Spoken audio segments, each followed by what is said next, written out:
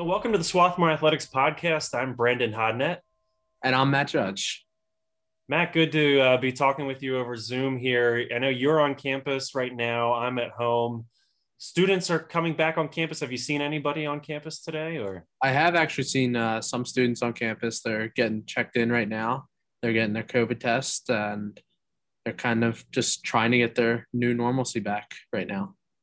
Yeah, it's good to have juniors and sophomores back on campus this semester. They were away while freshmen and sophomores were here in the fall as we're trying to keep campus from being completely full again this semester. But it is definitely encouraging to see people back on campus, and we've been lonely. There haven't been students on campus since before Thanksgiving. So Yeah, it's been very difficult. I mean, I it's weird seeing them back, but it's nice. we did an interview with Marie Mancini recently, kind of outlining the different ways that we're addressing COVID protocols this spring, as teams will be getting back to practice soon here shortly. Speaking of some of these videos that we've done, people have seen us, Matt, on some of these videos in the podcasts, but I don't think they necessarily know a lot of what we do. If you just want to start by telling the people that are watching this and listening to this, when games are in full swing and even now that they're not, what are some of the things that we do, Matt? So anything you see on social media and anything you see on swarthmoreathletics.com is everything that Brandon and I do. I'm the assistant director of athletic communications. And when things are in full swing, I handle the sports media. I'm the primary contact for volleyball, field hockey, women's basketball, indoor and outdoor track and field, baseball and softball. Those are my primary sports, but I help cover your sports as well because it's all hands on deck, especially when we're hosting games. So when we're hosting games, we're responsible for making sure the stats are ready to go, making sure the video streams are ready to go so that if you can't make it to the game, you're watching on our broadcast channels. That's just a little glimpse into it, but there's so many different things that we do.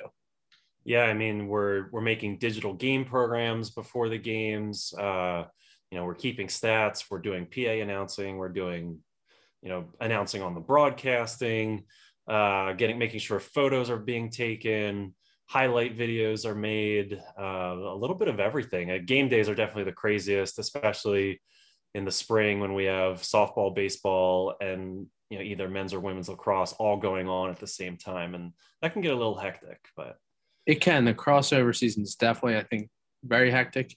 When I started in October 2019, we were in the middle of the fall season, so I jumped right into the ship. Then we were beginning from fall. The fall season was ending. Then we were jumping right into the winter season. So I remember when we had men's soccer NCAA tournament here, and then we had to jump right over and had a basketball doubleheader. So it was we were running all over the place. So when a crossover season like that happens, when there's only two facilities that are occupied, it's very hectic. yeah, it can be a lot, but we love it. We live for the game days, and we can't wait to see them back on campus. But one of the things that we have been doing to occupy our time and to make sure that we're staying productive we've been doing a lot of historical research in our office, and we have tons of records, tons of hard copies of box scores, old photographs, and we want them to be accessible to people online. So Matt, maybe you can just talk a little bit about the things that we've been doing to get them digitized and organized in a good way. So like you mentioned, we're in the office, but we're switching days so that we're COVID safe, but we are scanning old box scores. We're scanning old pictures. We're trying to get some old video back onto our Google Drive. It's under comprehensive history. We have everything from every sport there. As long as we have the records, we're trying to get them onto the Google Drive so that alum can see what their stats were when they were here. Definitely uncovered a lot of gems in our office, and we want them to be available to all the alumni out there and make sure that things aren't being lost to history. We're gonna touch on some of our findings here later in the show, but Another thing that we've been doing during this time is making sure that when we do come back to playing sports, that we're just taking things to the next level. And one of those ways is improving our broadcasts. And we feel like we have a really good broadcasting program already, but we want to take things to the next level again. And so, when teams are playing again, hopefully in the fall, there's expect to see different camera angles that you've never seen before, and just different. Things should look different and better, based on what you remember from the last time we had a broadcast. So exciting changes coming down the line, and we think everyone will be happy with them. Definitely, and I agree. We're trying to make our fan experience not only great for those that attend the games, but also those that are watching from afar, because our student population comes from all over the country and even from all over the world. So we want to make sure that their family and friends are able to watch their games in the best possible way. I think it was like 2 years ago, I did a survey of where all of our athletes were from, and we had more student athletes from California than Pennsylvania. And that just kind of seems like a common thread. We had so many states and different countries around the world represented. And so for us, live streaming our games is really important to us because we know that people are tuning in from all over the world. Yeah, I think you have that map hanging in the lobby at Tarbell Pavilion, which is actually really eye-opening to see.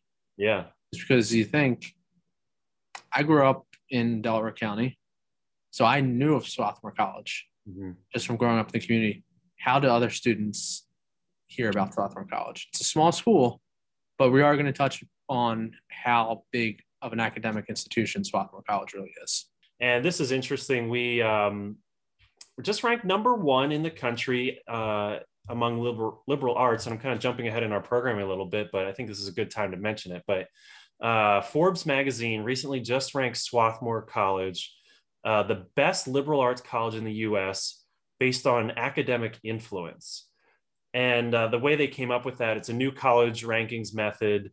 It uses artificial intelligence to search these massive databases, and it's measuring the impact of work by individuals affiliated with the college throughout the world. And so kind of based on that, they've seen that, graduates of Swarthmore have made this huge impact worldwide. And based on that, they're ranking us the number 1 liberal arts college in the world. So that's pretty cool. It's very cool. And I think it's well-deserved, because you talk to some of these student athletes and you kind of have to ask them to repeat what they're studying, because I don't fully understand it, but they definitely do. And it's impressive what they're studying. Well, Matt, let's shift gears here a little bit and let's talk. It's a couple days after the Super Bowl that we're filming this.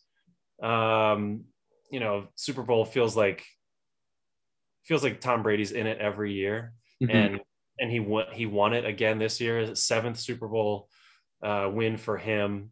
What were your thoughts from the game and some of the takeaways from that? I'm a little biased. I'm an Eagles fan, so I don't like seeing Tom Brady win. But I think personally, I was happy that he won because it was without Bill Belichick. I did want to see Andy Reid win it because, again, I'm an Eagles fan, so I wanted to see him happy again. However, it just wasn't – I didn't think it lived up to the hype. I was expecting an offensive showdown. Kansas City and the Chiefs didn't really get anything going. And that was kind of disappointing to me. But I do want to give a quick shout out to Coach Matt Midkiff. He's a Tampa Bay Buccaneers fan. True. His Lightning won the Stanley Cup. And back in October, we were talking about it, and he didn't think he wasn't 100% positive if they were going to make it to the Super Bowl, yet alone win it. He was just hoping that they'd make it to the playoffs and have some fun. And well, look how they did. They won the Super Bowl. But again, kind of not happy Tom Brady won, but kind of indifferent, because as long as it's nobody in the NFC East. How about you? What do you think? We were talking Sunday morning about how we thought it was going to be an offensive showdown, but didn't really live up to that. Yeah, I don't know how much of that was due to Mahomes with a lingering foot injury, or 2 of his offensive linemen being out from the game. But yeah, I was really expecting more of a shootout, and it didn't live up to the hype. And I'll admit I couldn't make it through the whole game. Kind of lost interest by the time the 4th quarter came around. But yeah, coming back to Tom Brady, I personally don't like him because just the times that, the time that he beat the Eagles back when Donovan McNabb was the quarterback. But, I am glad that we beat him with Nick Foles at the helm. But, still a little upset that he never shook Nick Foles' hand after the game that time, or after the Bears beat him too this year. But anyway, moving on. But Tom Brady, clearly the greatest quarterback of all time. That he's the GOAT. And so thinking about that, I wanted to talk about some Swarthmore GOATs. I think for sake of time, we should probably just talk about spring sports since we're moving into the spring season here. But who are some of the GOATs at Swarthmore, the greatest of all time? And maybe let's start with softball. So it's a very difficult topic, just because there's so many the games have changed over the years. But I'm going to start with Barbara Ann Schaefer. Threw 5 no-hitters, finished with a career 0.78 earned run average, and also had a 337 batting average. As a sophomore, she was ranked in the top 10 for Division III pitchers. That's very impressive. I think she's in our Hall of Fame. I think it's very impressive. I think she's definitely at the top of the list. That's one name I would throw out there. How about you? Do you have one you want to throw out there? One that sticks out to me is Catherine Riley. I think she's a doctor, she's a professor here, but her career on the softball field was just incredible. She could get it done in the circle or at the plate. 4 career no-hitters, 77 complete games, struck out 557 batters, and racked up 166 hits at the plate as well. And I think she's tied for the program best in home runs as well. So, and she's tied with Michelle Walsh, who might also be in that conversation for the softball GOAT, recently inducted into Swarthmore's Hall of Fame. Program's all-time leader in total bases, batting average, slugging percentage, RBIs, home runs, and triples. Like, come on, that's quite the resume. And I think she batted 500 or over 500. Yeah, I believe up there. Yeah. So that's definitely impressive. So I think that those are some, good considerations for GOATs for softball. Mm-hmm. Baseball, it's another tricky conversation because there's a lot of history of baseball, first of all, at Swarthmore dating back into the 1800s. And the game has obviously changed a lot in those days, with like launch angle today and, analytics. Analytics. Yeah. So a lot of that has changed, but there are some names that stick out. And going back to those early days of Swarthmore baseball, Swarthmore has had a couple players go pro. And one of those early ones was Moose Earnshaw.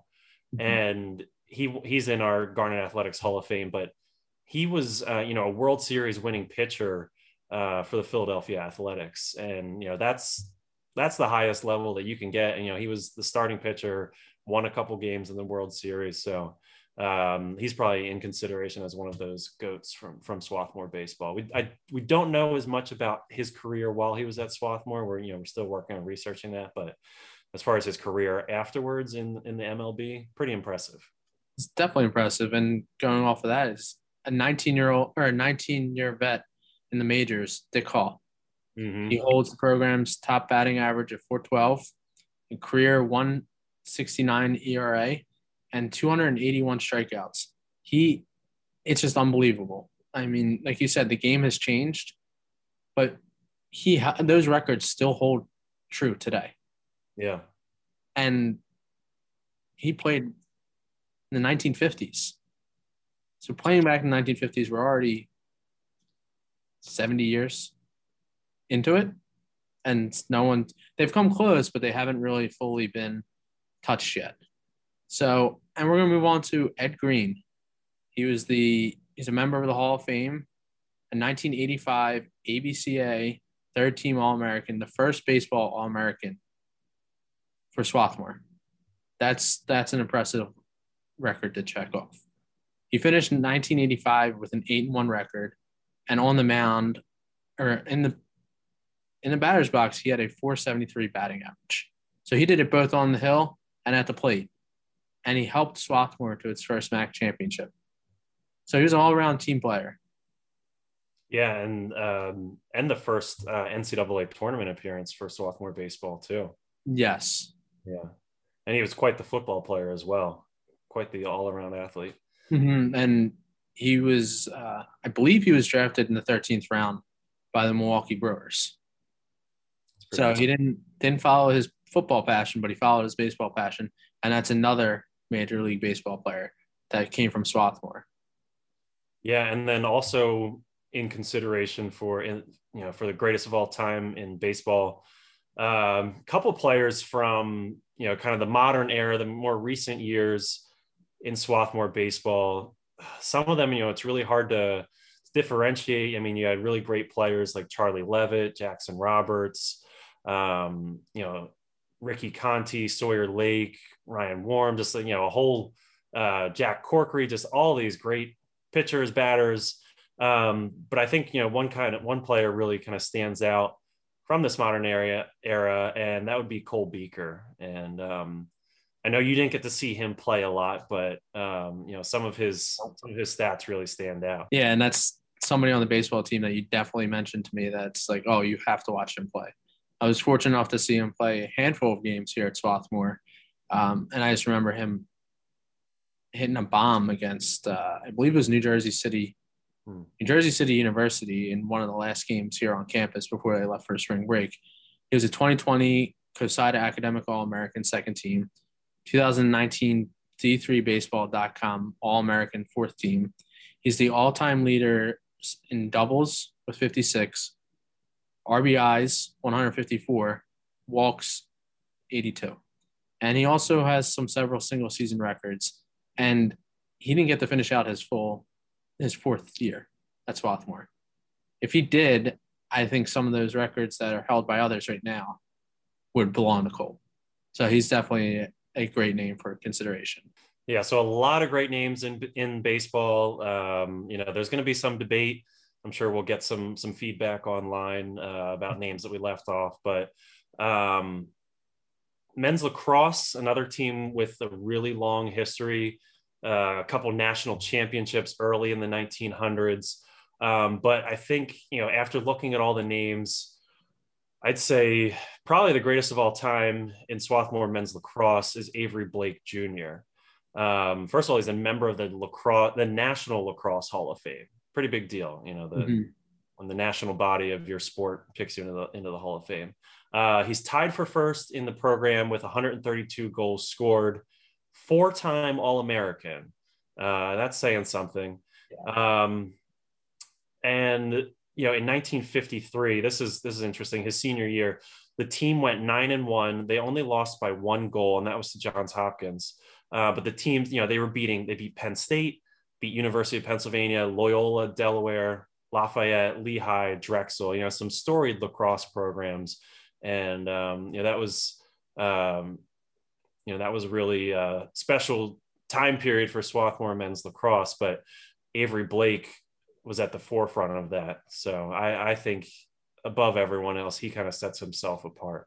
When the Hall of Fame of your sport, National Hall of Fame, calls your name, I think that says something. And just reading some of those accolades that you had there really make him stand out as a men's lacrosse player.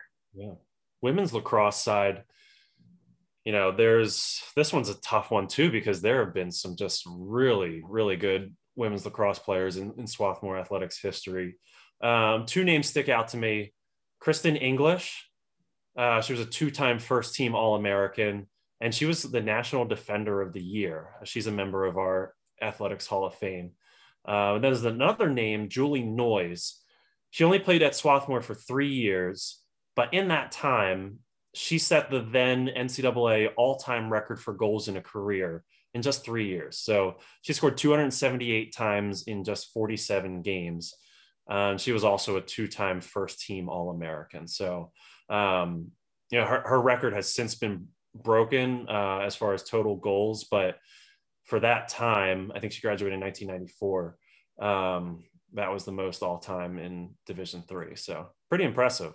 It's very impressive. And to do it, I know Kristen English was a 2-sport athlete.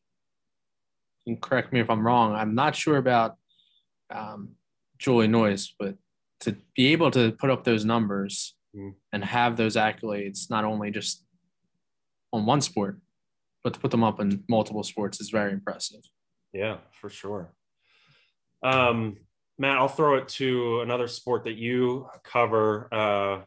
Let's talk track and field. Who are some of the goats? Okay, so like we mentioned, this is going to be tough to say there's one goat. Mm-hmm. Track and field, you have the field events, you have the track events. They're all just all over the place. So different too, yeah. Yeah, so it's very difficult to judge which is which. So I'm going to start on the women's track and field side. We'll start out with Clay Connolly, Kaylin Malarkey, and Emo Akban. They're all Americans. They all hold different records, both indoor and outdoor, in their respective spots. However, there's one athlete that does stick out, Katie Jo McMenamin, the NCAA champion in 2016 in the 1,500 meter race. She's a three-time All-American in the 800 meters indoor, mile indoor, 1,500 outdoor, 5,000 mile outdoor, and she holds those records as well. So I think that as an individual champion in NCAA, that definitely sets you a little bit higher than anybody else. But like we said, track and field is definitely difficult to judge because of all the different events. The sprinters aren't the same as distance runners. Everybody's completely different. So I think we both agreed on Katie Jo McMenamin. Yeah. Yeah. Anytime you're the best in your sport that year or best in your event that year, like that's pretty hard to beat. So then on the men's track and field side, we have Peter McGinnis. He was the first All-American track and field All-American for Swarthmore. He placed fifth in the pole vault at the 1975 NCAA championships and still holds the record for outdoor pole vault, which was set at the 1974 Penn Relays. Wow. Which is pretty cool because Penn Relays are it's a worldwide event. Mm-hmm. You have the USA versus the world games, and then you have colleges and high schools coming from all over the place to compete. And if you win anything, or if you even compete at the Penn Relays, that's an impressive feat in itself. The second name I would throw out there is Mark Julin, an All-American in the 5,000 and the 10,000 meter race. And I believe he holds the school records for both of them.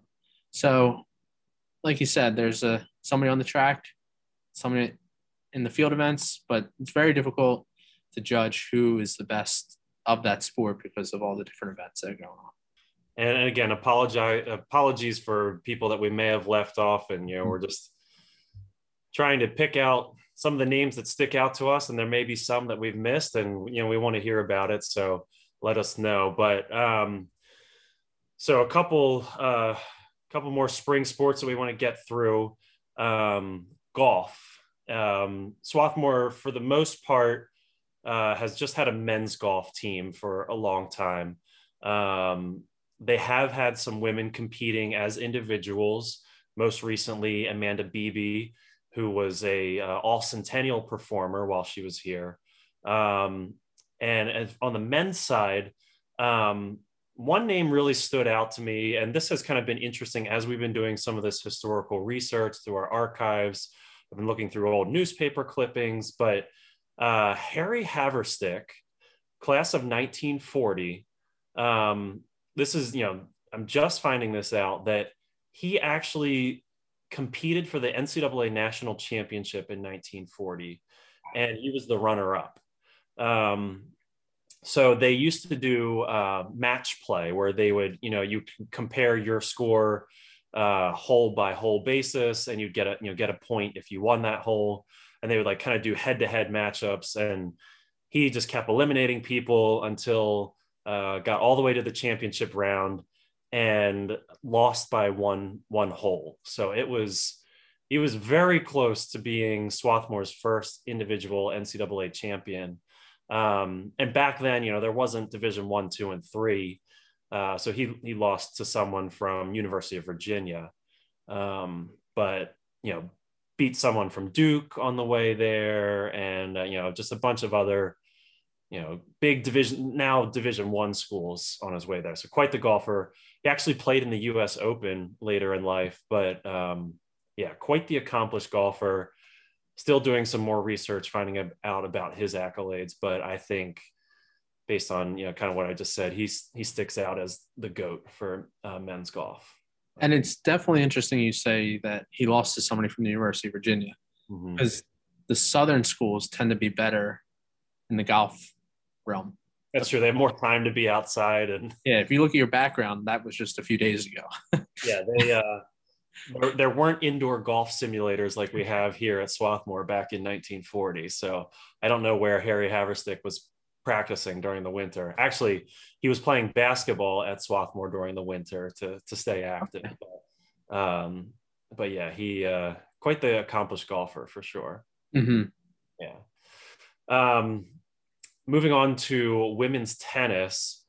Lots of really great women's tennis players in the history, but Anjani Reddy, who is in our Hall of Fame, really sticks out to me. And as we were looking at this, her Hall of Fame bio leads off with she went 50-0 in Centennial Conference matches. Wow. Okay.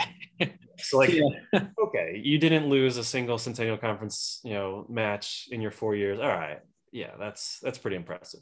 Four-time Centennial Player of the Year. So every year she was here, she was a Centennial Player of the Year, and she was a 3-time All-American. So she gets my vote as the greatest of all time. I think that one definitely stands out. Like you said, 4-time Centennial Player of the Year. Every year you're Centennial Player of the Year. I think that automatically sends you into your school's Hall of Fame. You would hope, at least. But didn't lose a single match, and then had 3 All-American honors. That's impressive. Yeah. Men's tennis. This gets a little tricky because men's tennis has won 4 national championships. And, in some very different eras. So this is kind of tricky. So we might get some pushback on some of these, but some names I'll throw out there. First one, this one's a maybe. Tim Koss. From the 1950s. He won the MAC championship 7 times in, 4 times in singles, 3 times in doubles. So that's pretty impressive. Then I want to go to Shep Davidson. He's in our Hall of Fame, 5-time All-American, finished 3rd in the NCAA singles tournament. He won the NCAA doubles tournament with teammate Jeff Krieger, and they won the team tournament. And he was named the National Senior of the Year. So that's a pretty good resume there. Then you got Steve Brown. He was a member of the 1981 championship team, 5-time All-American as well. He was the number 1 seed in NCAA singles tournament. You've got the pairing of Larry Davidson and John Irwin. They won the 1976 NCAA doubles championship, and they were the first individual champions in school history. Steve Tigner is another name I would throw out there, class of 91, 7-time All-American, and his team won the 1990 national championship. So I know there's names that we have looked over, that could be in consideration for this. So again, apologies for missing people, but those are some of the names in consideration for the greatest of all time. They all have impressive resumes. I mean, I don't think, like you said, there's one just to pick out there, because you have a national champion, you have a 7-time MAC champion, you have 7-time All-American. Mm-hmm. How do you just choose one? You can't. Right. And you said this is very difficult because they have national championships. Mm-hmm. And the list is just longer, but this is just the list that you narrowed down. And I think you did a great job, and I'd have to agree with those names. Well, I think we got through everyone on the spring sports side. So we are going to take a quick break. We are going to see a little introduction about the Garnet Healthy Mind Minute. It's a new video initiative that we're going to be rolling out videos promoting mental health. We're going to roll that clip and we'll be right back. Hi, and welcome to Garnet Healthy Mind Minute. This is our first video of a fun series we are doing. Today, we're going to talk about returning to campus or not. And the point is that you're not alone as you make these decisions and how you're engaging with school for the spring term of 2021. And the more we can talk about our stresses and worries, the more normalized it becomes. And you realize you have a community of people, whether they're your friends, your family, your classmates, your teammates. And the more we can communicate with each other and get out and about, the more we can manage through this, because this isn't going to last forever, but it is for the spring term. So we want to make it as enjoyable and stress-free as we possibly can. Try and roll in as much of fun and normality as we can and continue to talk about it, because the worst place that these thoughts can stay is in your mind without sharing them. I hope you found this a helpful minute and look forward to seeing you in the next series. Well, that was the Garnet Healthy Mind Minute. Thank you, Amber, for that. And be on the lookout for more as they come in the future. So we're moving on to our next segment. Most memorable games that we've worked. Do you want to get started since you have a little bit more background here at Swarthmore? Sure, yeah. So I've been at Swarthmore since 2015. Crazy to think about. But I've seen a considerable more games at Swarthmore than you have, Matt, in your 6 months here or whatever, or 6 months of games anyway. Mm-hmm. But yeah, there's definitely been, man, so many games that stick out to me. I'll start with one and then I'll bounce it over to you for one that you can think of. But going back to 2017, I got to travel with Swarthmore women's soccer to Johns Hopkins for the Centennial Conference Championship tournament. And, you know, the reason that this game sticks out to me is that it went to PKs and Swarthmore went with Summer Dennison in goal during PKs. And Summer she was a senior. She had been a field player her first 3 years. Swarthmore was in need of a backup goalie her senior year. And, you know, she stepped up. She's like, Coach, I feel like this is how I could help out the team. I want to learn to be a goalie.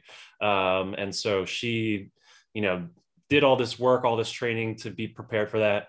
And she got her chance in PKs with the Centennial Conference Championship on the line.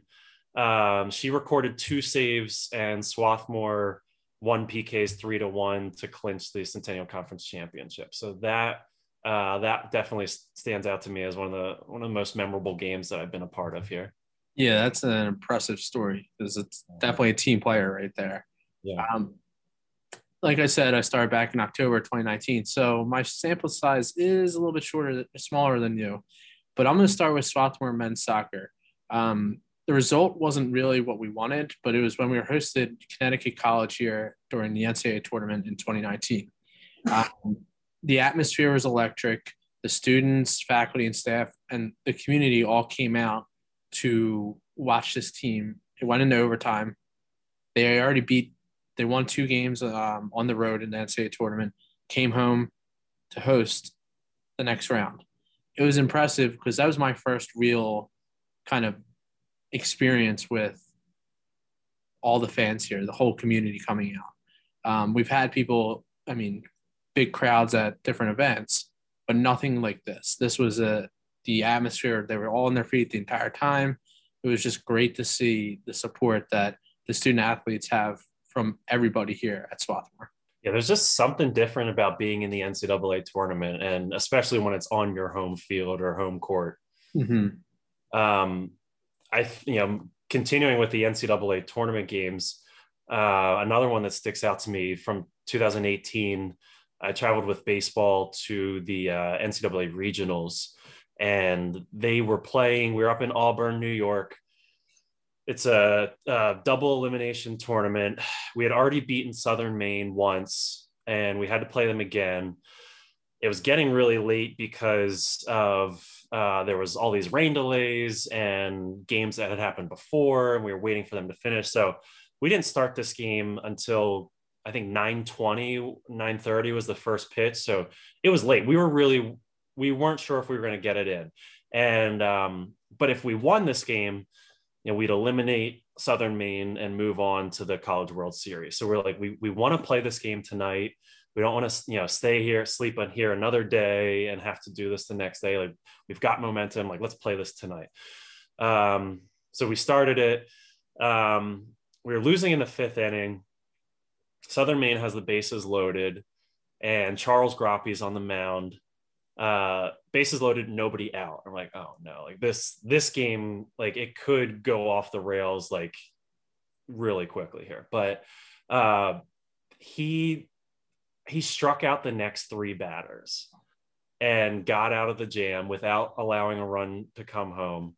And there was a moment, I'd have to double check the box score, but I feel like there was a moment where he had a full count, and there was a pitch that was, the umpire waited really long to call whether it was a ball or a strike, and it would have walked in, another run. But he got the strike, and I was taking pictures and just seeing his face like light up, like go from like, no, I walked in a run to, oh, I struck him out. I'm pretty sure it was the 3rd out of the inning. But anyway, so that game, we took the lead. The game was still going after midnight. The bullpen's in and pitching, and Zach Gonzalez is in. The clock hits midnight. He gets out of the inning, pretty much right at midnight.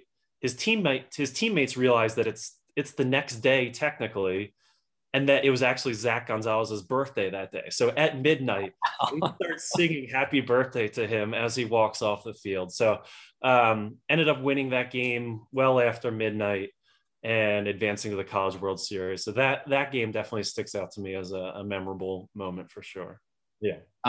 So sticking with, mine's a season, not necessarily just a game. Mine's a season. The Swarthmore men's basketball 2019-2020 season. From the beginning of the season all the way through the end, they were number 1. They had an undefeated regular season. They made it to the conference championship, and then they were hosting the NCAA tournament before everything got shut down. But just seeing how those student athletes handled everything, handled the pressure of being number 1 the entire season, was memorable, because they just said, okay, it's another game. We'll move on. Another game. Anytime that they faced some sort of adversity, they moved on and made sure that they just knew, just another game. We can come back from it. You even had the National Rookie of the Year in Vinny D'Angelo, and he's somebody that's local. Like, we were talking about how student athletes are from all over the place, and the student population are from all over the country.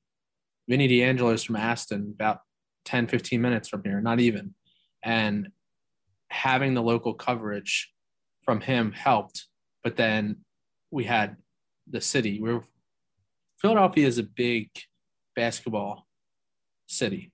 You have the Sixers, you have the Philadelphia Big Five, and those are the Division I schools for the Philadelphia Big Five. Mm-hmm. Then you have the other Division II schools. Then you get down to Division III, where we don't get as much coverage from the media, but having the Philadelphia media come out and say, whoa, Swarthmore's undefeated. They're number 1 in the country. They're on a roll. Here they are. That's really cool, just seeing from like where I grew up. You don't really see much about Swarthmore, and then you finally see it, and it's like, Villanova who? Like, yeah. So that's definitely a memorable season for me. And I have another memorable game, but I'll switch gears. It's back to the fall. Is the 2019 Centennial Conference tournament for volleyball. We were at Haverford. We had just lost to them earlier in the week to end the regular season. We were just trying to wait and see what's going to happen with the seeding and how everything's going to pan out. So we ended up being the road team at Haverford. We lost the first set, and then second, third, and fourth set, immediately we won. So it was pretty cool seeing the excitement and the students turn out for the road game too, because we were on the road against Haverford, and then from there we went on to play the eventual national champions in Johns Hopkins at Johns Hopkins in the Centennial semifinals. So that's 2 quick ones for me. A lot going on. Yeah, you got to see a lot in your first year here for sure. Mm-hmm. I'll just do one more. This game sticks out to me just because of how crazy it was from a statistics perspective. I was keeping stats for this game, and I promise I didn't fudge any of the numbers. These are real numbers. 2019 Swarthmore versus MIT men's basketball, second round of the national tournament, NCAA national tournament. And this was a big game. Swarthmore was ranked 6th. MIT was ranked 12th. I think Swarthmore, had one of the hardest pods in the tournament that year. And Swarthmore just ran MIT out of the gym. It was unreal. The fans were all chanting safety school at MIT and all. Like, it was just an absolutely nutty environment. People wearing hot dog costumes and all sorts of different things. But the statistical side of it, Swarthmore made 13 straight 3-pointers, setting an NCAA Division III record. They just couldn't miss. It was crazy. In the first half, from the floor, they shot 89% in the first half. It was just like make after make after make after make. And for the game, they cooled off a little bit in the second half, but they shot 72.5% for the whole game. I had never seen a shooting performance like that. And who knows if I'll ever see one, even remotely close to that again, just because that was such an anomaly. But yeah, Swarthmore, I believe the final score was 105-65, just absolutely ran MIT out of the gym with how hot they were shooting. So that is probably one of the most memorable games I've been a part of. Like you said, the stats just speak for itself. 13 consecutive threes and running MIT out of the gym is astonishing. Like, I don't think I've ever heard of that. Yeah. No. Not in the NCAA tournament too. It wasn't just some like random game, random non-conference opponent, that schedule filler. Yeah. All right. Well, those were some of our most memorable moments from games, and we are going to send it over to Max Miller, Assistant Athletic Director for Recreation and Wellness, to get an update from him about what's going on this semester in recreation and wellness and PE. Thanks for having me on with you today. Excited to share what's going on. So over the last few weeks within intramural sports, we have been getting people to sign up for our League of Legends ongoing season for the spring semester. We started it in the fall with just a round robin tournament. And there was great success. Over 55 people were playing. There was a Discord channel created, and there was desire to start looking into streaming onto Twitch once a week, and especially with the playoff matchups. So that's going to be an ongoing season that will culminate in a playoff tournament to end the spring semester. So looking forward to having more students participating this semester, in addition to some faculty and staff members on campus. I know there's some folks within CS that are chomping at the bit to get in on the action. So that's going to be exciting to add to the intramural sports programming, obviously done virtually. Bringing back the Words with Friends competition for yet another semester. That's always a great hit. I'm going to see if somebody can beat our back-to-back champion. Georgina within HR is now our GOAT of Words with Friends. So we'll see how the competition stacks up to take down Georgina within HR. And then around March, going to do a little March Madness tournament with NBA 2K and FIFA, and we'll see if there's any interest for Rocket League, which is a great cross-platform game. So that's some highlights from intramural sports. For this semester, for group exercise, there's 11 classes that will be offered throughout the week on Zoom and then live stream to YouTube, so that anybody can take the class at whatever time fits them. Adding in gentle yoga on Sunday mornings is sort of a recovery restorative practice, in addition to the other classes that take place during the week. There's Pilates, some strength classes, and obviously a few other yoga classes during the week. And then with PE, looking to we're having a great offering this semester with our physical education courses, and especially once the weather turns for spring 2, the second half of the semester, we're going to be moving outdoors for outdoor yard games, ultimate frisbee, and a few courses of walk, jog, run. Ultimate frisbee is a throwback for some of our alum to the earlier 2000s, and looking to bring that back to get people some great experience to the sport, and have fun with our coach, Eric Wagner, who's going to be leading that. People can definitely follow along on social media, specifically Instagram for SWAT Recwell, to see what program offerings are out there. Thanks for the update, Max. Now on to our next subject, obscure box score. We've come across many different box scores throughout this project of historical archiving. Sometimes the box scores, we have to be very gentle with them because the paper is so old that it might just fall apart in our hands. What is your most obscure box score that you've come across? All right. So yeah, like you said, we found some really interesting box scores, really interesting notes in things that whoever filled out the box score probably thought wouldn't be online 70 years from now or whatever, from when they did them. But the one that stands out to me, this is one of my favorites. Just happened across it from men's soccer, October 18th, 1958. Swarthmore versus Johns Hopkins. Swarthmore won 2-0. Always great beating Johns Hopkins, but I'm looking at the game details of the box score. They've got the starting lineup filled out there. They list the goal scores, and then at the bottom in the game details, it says dog on field much of second half. So I would love, I'd love if there was a broadcast of that game. It's like having a dog streaking across the field for much of the second half and them just like trying, well, I guess we're just going to keep playing and just avoid the dog. So that's definitely an obscure box score in my book. Yeah. So did they just not stop the game and try to get the dog off the field, I wonder?